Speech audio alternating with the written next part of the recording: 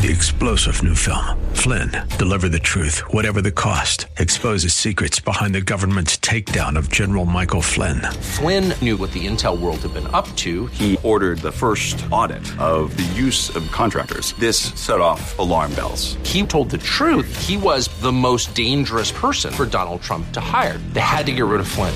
Flynn, Deliver the Truth, Whatever the Cost. Available now. Watch it today. Go to salemnow.com. salemnow.com. This is Cornerstone Connection, the radio ministry of Pastor Gary Hamrick of Cornerstone Chapel in Leesburg, Virginia. Pastor Gary is teaching through Matthew. Real love is calling, listen, truth opens up your eyes. Mercy is waiting for you with every sunrise. Pharisees, no doubt, they're in the crowd too. And Jesus says, all right, you've heard the commandment, you shall not murder. Yep, we got that one down, Jesus. Okay, but I say to you, if you've been angry with your brother, if you called him a fool, you're in danger of going straight to hell. Because what has he done now? He's peeled back the heart. He's saying, all right, now look, let's just not talk about behavior. It's one thing to say that you haven't killed somebody, and that's wonderful. That's a good thing. Don't go kill anybody. But have you been angry with somebody to the point you wish they were dead? Because if you have, you're just as guilty. Jesus sets a high bar for righteousness in today's message. It seems impossible to attain. Who can claim that they've never had an evil thought in any form? As Pastor Gary will explain in today's message, that's the point Jesus is making. It is impossible for us to truly be righteous. So before you start aiming judgment at others, examine your own heart and consider the grace that God extends to you on a daily basis. We can be righteous, but not by our own might, only through Christ. At the close of Pastor Gary's message today, I'll be sharing with you how you can get a copy of today's broadcast of Cornerstone Connection. Subscribe to the podcast or get in touch with us. But for now, let's join Pastor Gary in the book of Matthew, chapter 5, with today's edition of Cornerstone Connection. There is this aspect of persecution that is a bit foreign to us because we live in relative comfort here in America. We don't really experience the kind of persecution that Jesus' followers in the first century would have certainly been exposed to. But he says that if you are persecuted, you'll be blessed, for theirs is the kingdom of heaven. And then there's this amplification of this beatitude in verse 11. Blessed are you when people insult you, persecute you, and falsely say all kinds of evil against you because of me. Rejoice and be glad, because great is your reward in heaven, for in the same way they persecuted the prophets who were before you. Now, again, persecution is a bit foreign to us because of our comfort here in America, but statistically, more Christians have been persecuted, have been martyred for their faith in the last century than in the previous 19 combined. It's just that we don't see it. But all around the world, Christians are dying for their faith today. They're being persecuted in places around the world where Christianity is outlawed, illegal, and Christians are dying for their faith today. More in the last century than the previous 19 centuries have died for their faith in Jesus Christ. So persecution is a reality in the world, just not something that we're often exposed to. In Acts chapter 5, there's this great verse that has to do with Peter and John when they're brought before the Sanhedrin and they're commanded not to preach the gospel anymore. And they went ahead and preached anyway, and then they were whipped for it. And in Acts 5:41, it says that the apostles left the Sanhedrin rejoicing because they had been counted worthy of suffering disgrace for the name of Jesus. So I don't know where you might run into a little persecution, small p, around the office, around the neighborhood, with your family. Look, don't shy back from declaring who Jesus is in your life. Don't be embarrassed. Don't be ashamed to let people know that Jesus is your Lord, He's your Savior. And look for opportunities when God might open up a door for you to actually share your testimony, share your faith.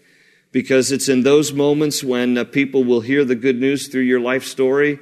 And if you're persecuted for it, if people shun you, if they mock you, big deal compared to the kind of persecution people are experiencing around the world. And Jesus says you'll be blessed for it anyways. Well, verse 13, he says, you are the salt of the earth, But if the salt loses its saltiness, how can it be made salty again? It is no longer good for anything except to be thrown out and trampled by men.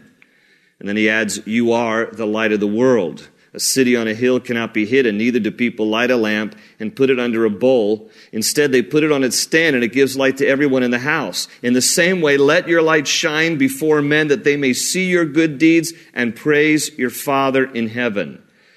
And so Jesus says, not you are becoming, not you will be, but you are. You are salt and you are light. You are salt and you are light. Now, as he speaks in these terms, what is understood here is that the world is dark and decaying. That's why he's saying you're light because the world is dark. You are salt because the world is decaying. In John's Gospel, chapter 3, Jesus talked about this in verse 19 when Jesus said, this is the verdict. Light has come into the world. He's talking about himself. It's capital L in the text. Light has come into the world, but men love darkness instead of light because their deeds were evil. Everyone who does evil hates the light and will not come into the light for fear that his deeds will be exposed.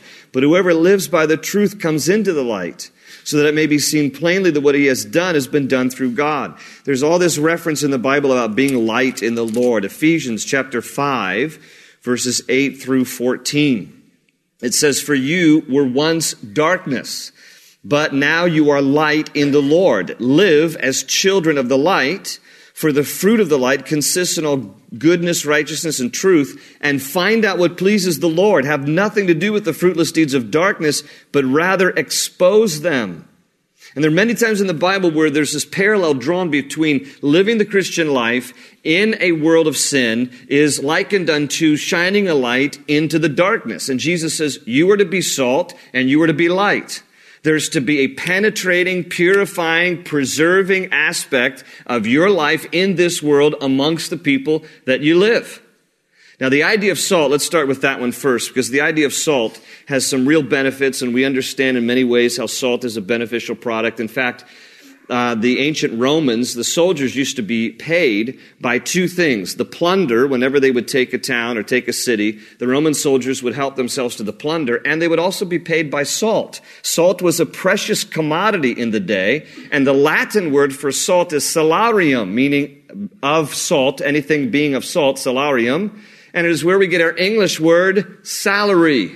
Your salary, if you're worth your salt, that's the expression, it means you've earned your wages. You've earned your salt. And it's a precious commodity. And we know from, just the history of salt, the tremendous preserving aspect of salt. It used to be the only means by which you could preserve meat. In the days before refrigeration, everything was saturated in salt or rubbed down with salt. And it would help to preserve the meat and kill the bacteria. It's also like an antiseptic. It's a good home remedy. Gargle with salt water when you have a sore throat. Salt is a medicinal product. It's an antiseptic. And it also has a flavoring aspect, of course, to it. That it is not only preserving, like for meat, but it's penetrating as in flavor. And it's purifying as like an antiseptic. Now, kind of take all of this imagery and consider your life. Because where you live and where you work, you're to have a penetrating effect. You should be flavoring your place of work. And it's flavoring with the flavor of Jesus where you go. There should be this preserving aspect of your life in a corrupt world. There should be kind of an antiseptic. There should be a remedy. People should understand that the remedy for their sinful lives is Jesus. And Jesus says to us that you were to be that representation. You were to be like salt in this world. I came across this quote from John Stott, who died couple of years ago, but he was a great English theologian, and he said this. He said, if the house is dark at night, there is no sense in blaming the house. That's what happens when the sun goes down. The question to ask is, where is the light?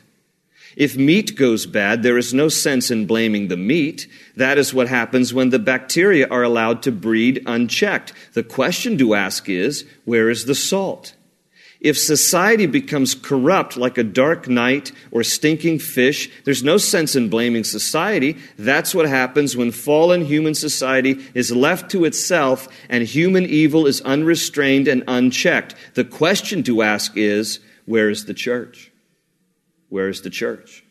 We are to be the salt and light in this world. Our godly influence should have a preserving effect in a spoiled world. We're to have a penetrating influence to spread the flavor of Christ wherever we go. And we are to offer a healing remedy like an antiseptic for people's souls. And when people are around you, because of that nature of salt, they should be thirsty. They should get thirsty for what you have if you are demonstrating who Jesus really is in your life. He says, you are the salt of the earth. He says, you are the light of the world. A city set on a hill cannot be hidden. He says, don't light your lamp and put it under a bowl, but you're to let your light shine before men that they might see your good deeds and glorify, notice what he says that, and glorify or praise your Father in heaven. That's the end of verse 16.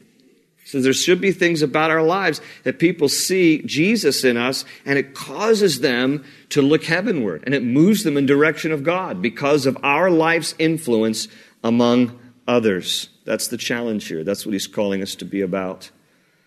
And by the way, salt works secretly from within, but light works openly from without. In verse 17, Jesus says, who do not think that I have come to abolish the law or the prophets.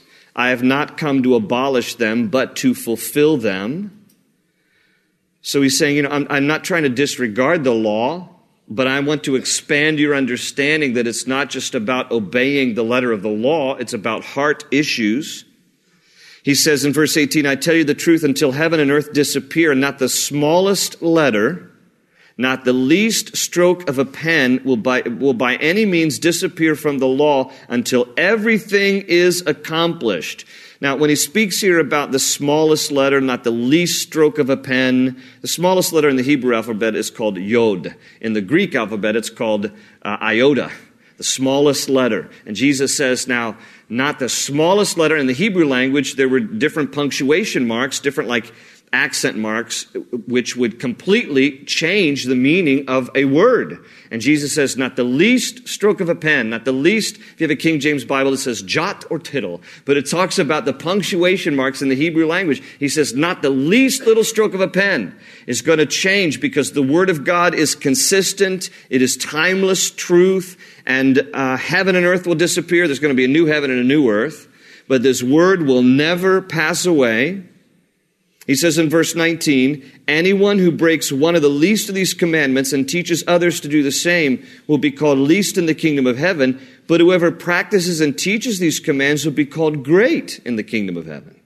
For I tell you that unless your righteousness surpasses that of the Pharisees and the teachers of the law, you will certainly not enter the kingdom of heaven. Now, you need to put some Jewish ears on for this one, because Jesus says here, unless your righteousness surpasses that of the Pharisees and the teachers of the law, you're not going to make it to heaven. And the people of Jesus' day would have been startled by that comment because everybody looked at Pharisees and the teachers of the law as being exemplary in their behavior of obeying the commandments. And yet Jesus says, your righteousness better surpass theirs, or you're not getting to heaven. And they would have been probably befuddled by this, thinking, how can we be more righteous than these people? The Pharisees and teachers of the law, man, they are the examples of righteousness. Now, here's what we need to understand. It goes back to this heart issue. Paul would write in Galatians 3:24, he says, the law was put into effect to lead us to Christ. The law was put into effect to lead us to Christ. Here's what should happen when you read the commandments. When you read the commandments of God, you should realize, man, I don't measure up. That's what's supposed to happen. When the Jews would enumerate all the laws of the Old Testament, there were 613 mitzvahs, 613 laws. 365 were negative laws. You shall not do something. That's one do not do rule for every day of every year. 365, and the rest were positive. 613 laws total. Now, if you try to live up to those, you're going to realize how you fall short. And the law was put in place, Paul says, to lead us to Christ, because when you begin to realize, man, I broke 6 commandments just driving to church tonight, right? What's that supposed to do? It's supposed to move you towards Christ, because then you begin to realize, I need grace, I need mercy, I need forgiveness. And how's that going to come? Not by the law, but by Christ, by grace. So when Jesus here says, now your righteousness better surpass the Pharisees and teachers of the law, they're internally going to go, how can we do that? And then he's going to deal with the heart issues. What he's going to end up doing is pointing them to himself. He's going to be like, yeah, you can't surpass their righteousness because they're hypocrites themselves. What you all need is a dose of grace, and that's going to come through Jesus. So he's going to expose heart issues here as he goes on. And he's going to start here in verse 21. Some of your Bibles will be subtitled murder. Now, you'll notice here in verse 21, he starts out by saying, you have heard that it was said to the people long ago. And there are 6 times in Matthew chapter 5, and this is going to be the first one, there are 6 times when Jesus uses this phrase, you have heard that it was said, but I tell you. So he's going to lift up the law and he's going to say, but now I'm going to raise the bar here and I'm going to expose the heart issue. And here's the first one as it relates to murder. He says, you've heard that it was said to the people long ago, do not murder. That's commandment number 6 of the 10 commandments. Do not murder. And anyone who murders will be subject to judgment. Okay, now that's the law. Now here's what Pharisees would start to think to themselves. I haven't killed anybody. I'm doing good. I haven't killed anybody today. I'm doing good. And Jesus says, well, let me just tell you something. I tell you, verse 22, that anyone who is angry with his brother will be subject to judgment. Again, anyone who says to his brother, Raka, is answerable to the Sanhedrin, but anyone who says, you fool, will be in danger of the fire of hell. How you feeling now? So here are these people, they're listening to it, and the Pharisees, no doubt, they're in the crowd too, and Jesus says, all right, you've heard the commandment, you shall not murder. Yep, we got that one down, Jesus. Okay, but I say to you, if you've been angry with your brother, if you called him a fool, you're in danger of going straight to hell. Because what has he done now? He's peeled back the heart. And he's saying, all right, now look, let's just not talk about behavior. It's one thing to say that you haven't killed somebody, and that's wonderful. That's a good thing. Don't go kill anybody. But have you been angry with somebody to the point you wish they were dead? Because if you have, you're just as guilty. Now, raka is an Aramaic term, and it means you empty head, basically, is what raka means. He called somebody you empty head, you numbskull, okay? And he says, but now there's something even worse. If you call somebody a fool, and the Greek word there is moros, that's where we get our English word moron. Now look, I know God has a sense of humor, okay? I know God has a sense of humor, because just look at the person next to you, right? So you're supposed to have a sense of humor when I say that, okay? God has a sense of humor. He knows when we're joking around. If you just in good fun or kidding with somebody, that's not what Jesus is talking about here, okay? He's talking about when you really have an attitude of the heart that is bitter and angry and you wish somebody were dead. That's the spirit behind all this. It's not when you kid with your buddy and you're like, you fool. That's just joking around. This is an attitude of the heart. And Jesus is talking about people who wished that somebody was dead. You're so angry at them that even though you won't kill them, you wish that they might get hit by a bus accidentally. Don't look at me like you judge me. You've thought that kind of thing before. Somebody that you didn't like. You've had some wicked thoughts probably, I'm sure. But Jesus says, look, you're going to have to deal with the issues of the heart. Because true followers of Jesus look at the attitudes, motives, and thoughts of the heart. Then he goes on in verse 23.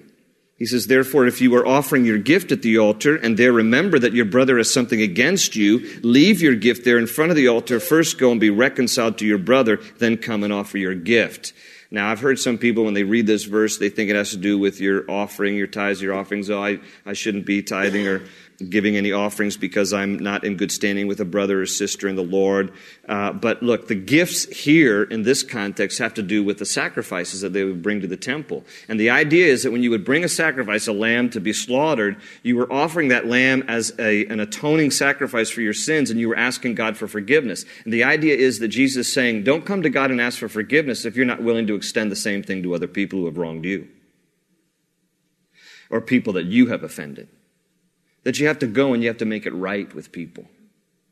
So it's this idea of don't carry your sacrifice into the temple, don't offer your gift, don't ask for God's forgiveness if you're not willing to also be a vessel of forgiveness with others that you know. Verse 25, he says, settle matters quickly with your adversary who was taking you to court. Do it while you are still with him on the way, or he may hand you over to the judge, and the judge may hand you over to the officer, and you may be thrown into prison. I tell you the truth, you will not get out until you have paid the last penny. So in this section, in general, the main point that Jesus is making here is put away angry thoughts. Anger, bitterness, wrath, those kinds of things that are so destructive. Unforgiveness. He says, no, you got to make it right with people that you might be at odds with. As far as it depends on you, and you're not responsible for how they react. You're not responsible for how they respond. But as far as it depends on us, we have to do what we can to be right with people. Some of you might, think, well, how far back do I have to go? I've offended people all my life. Just go back as far as you feel like you can or should. Probably if you spend a lifetime offending people, you're going to spend a lifetime trying to make it up. But just in general, just going forward, just, do what you can to be at peace with all people as far as it depends on you. Settle matters quickly before it gets to court. Do what you can to resolve issues and matters of differences. And so the main thing that Jesus is saying here is, great if you haven't murdered somebody, that's wonderful, but has your heart been angry, unforgiving, you're at odds with somebody, you need to reconcile with them. Put away angry thoughts.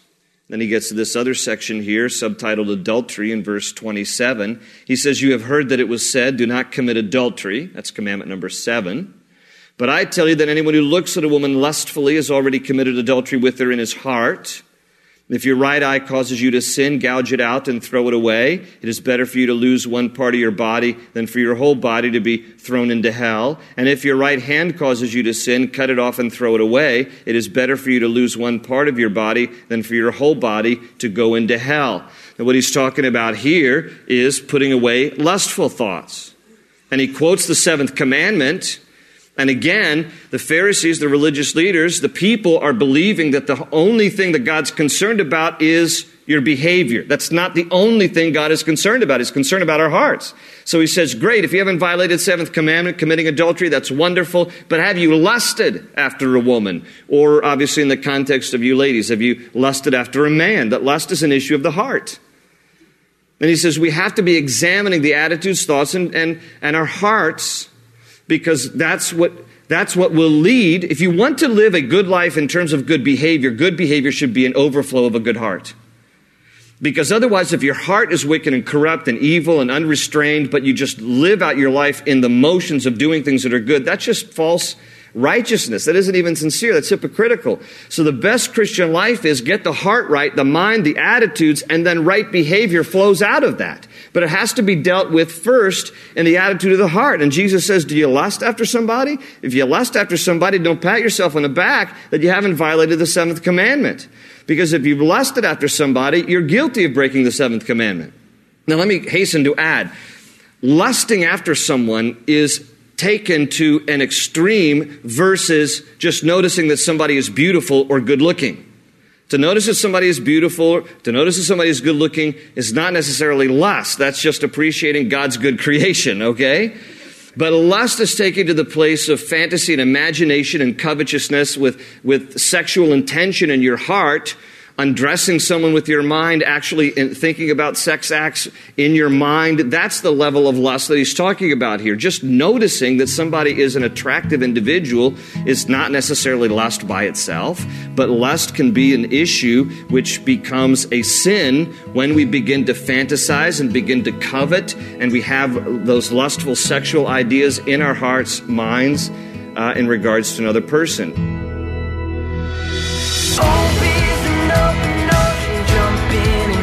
Find the cornerstones, your connection, run towards your new life.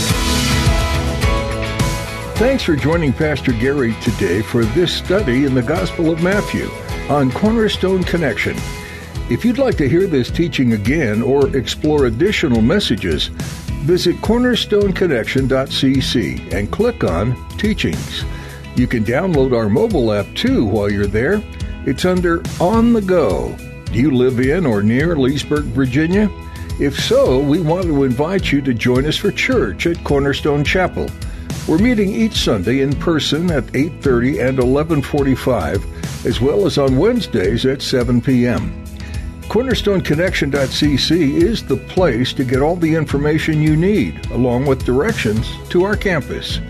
You can also see what's going on during the week and what Cornerstone Chapel offers in the way of small groups, youth ministry, and more. And you can meet the staff. If you're not able to join us in person right now, that's okay. We're live streaming each Sunday and Wednesday service at CornerstoneConnection.cc. If you have any questions for us, or if you'd like to share a prayer request, please connect with us at prayer@cornerstonechapel.net. That's prayer@cornerstonechapel.net. Well, that's all we have time for today. Thanks for joining us to study Matthew, and we hope you'll tune in again to learn more about Jesus. That's right here on Cornerstone Connection. They say you're a wandering soul, that you've got no place to go, but still you know